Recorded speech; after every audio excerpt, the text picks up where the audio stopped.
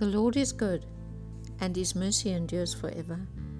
You are listening to Take 5 with Alex. It rained all night and all day. It poured. Our water storage tanks are full and running over. We are fortunate to have tanks to catch up water during this time that water has become a precious commodity. Psalm 63 verse 1. O God, you are my God. Early I will seek you. My soul thirsts for you. My flesh longs for you in a dry and thirsty land where there is no water. Isaiah 12 verse 3. Therefore with joy you will draw water from the wells of salvation. Revelation 21 verse 6.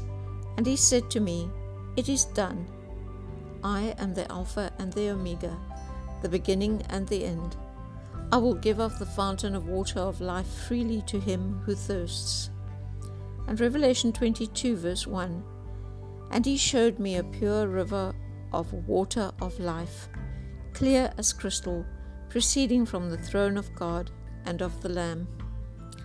Clearly in these verses, water is used as a symbol for salvation. Water is used every day for washing and cleansing.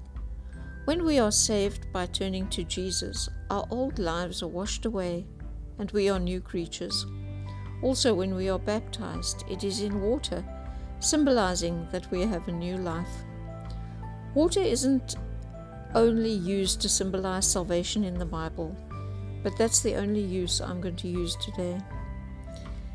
Isaiah 55 verse 1. Ho, everyone who thirsts, come to the waters. And you who have no money, come, buy wine and milk without money and without price.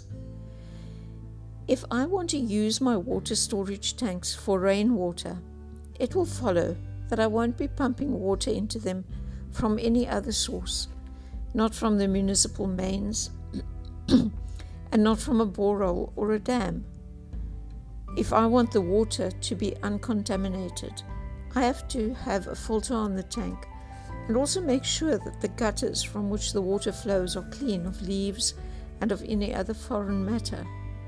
The water definitely won't be pure if there are rotting leaves and dead rodents polluting it. Just the same, I cannot be putting foreign matter into my head and my heart if I've received the water of salvation. I cannot do things that are going to jeopardize the integrity of what Jesus has placed in my spirit by contaminating my mind and my body. There are many movies and TV programs that are not good to watch. They do not have content that are suitable for children of God. When I say this, I don't mean that we are going to be seeing things that we've never seen before or that will shock us. The problem is that the things we allow into our minds have the potential to stay in our minds. Those are going to be things which will pop up into our thoughts every so often. Do we really want unwholesome and unhealthy images in our minds? Do we want to listen to people using profanities and using the name of God when they aren't actually addressing Him? Of course, television isn't the only media which influences us. There are magazines and newspapers, social media and YouTube videos, and also literature. People who use foul language and speak about negative and unsavory things are also best avoided. Then there are also very innocent things that we can fill our minds with that can distract us from God. What about something like Pinterest? It's the best place to get creative ideas and recipes, etc., but it's also really addictive. It can easily steal many hours of our time that could have been used for Bible study or prayer. I'm not saying that we can't spend time on hobbies and creative outlets. Not at all. I love doing all kinds of crafts, and I absolutely love the ideas I get from Pinterest. I'm just putting a word of caution out there. Don't let things steal your time.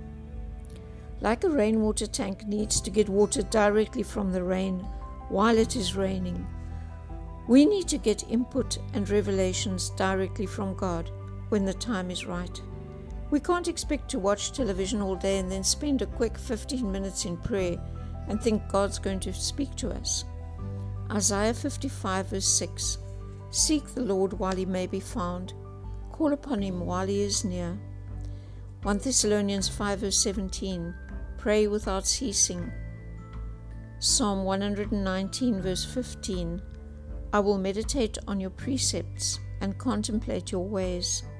And verse 97, oh, how lovely is your law. It is my meditation all the day. So we need to be like water tanks that are filled up to the top and overflowing with springs of living water.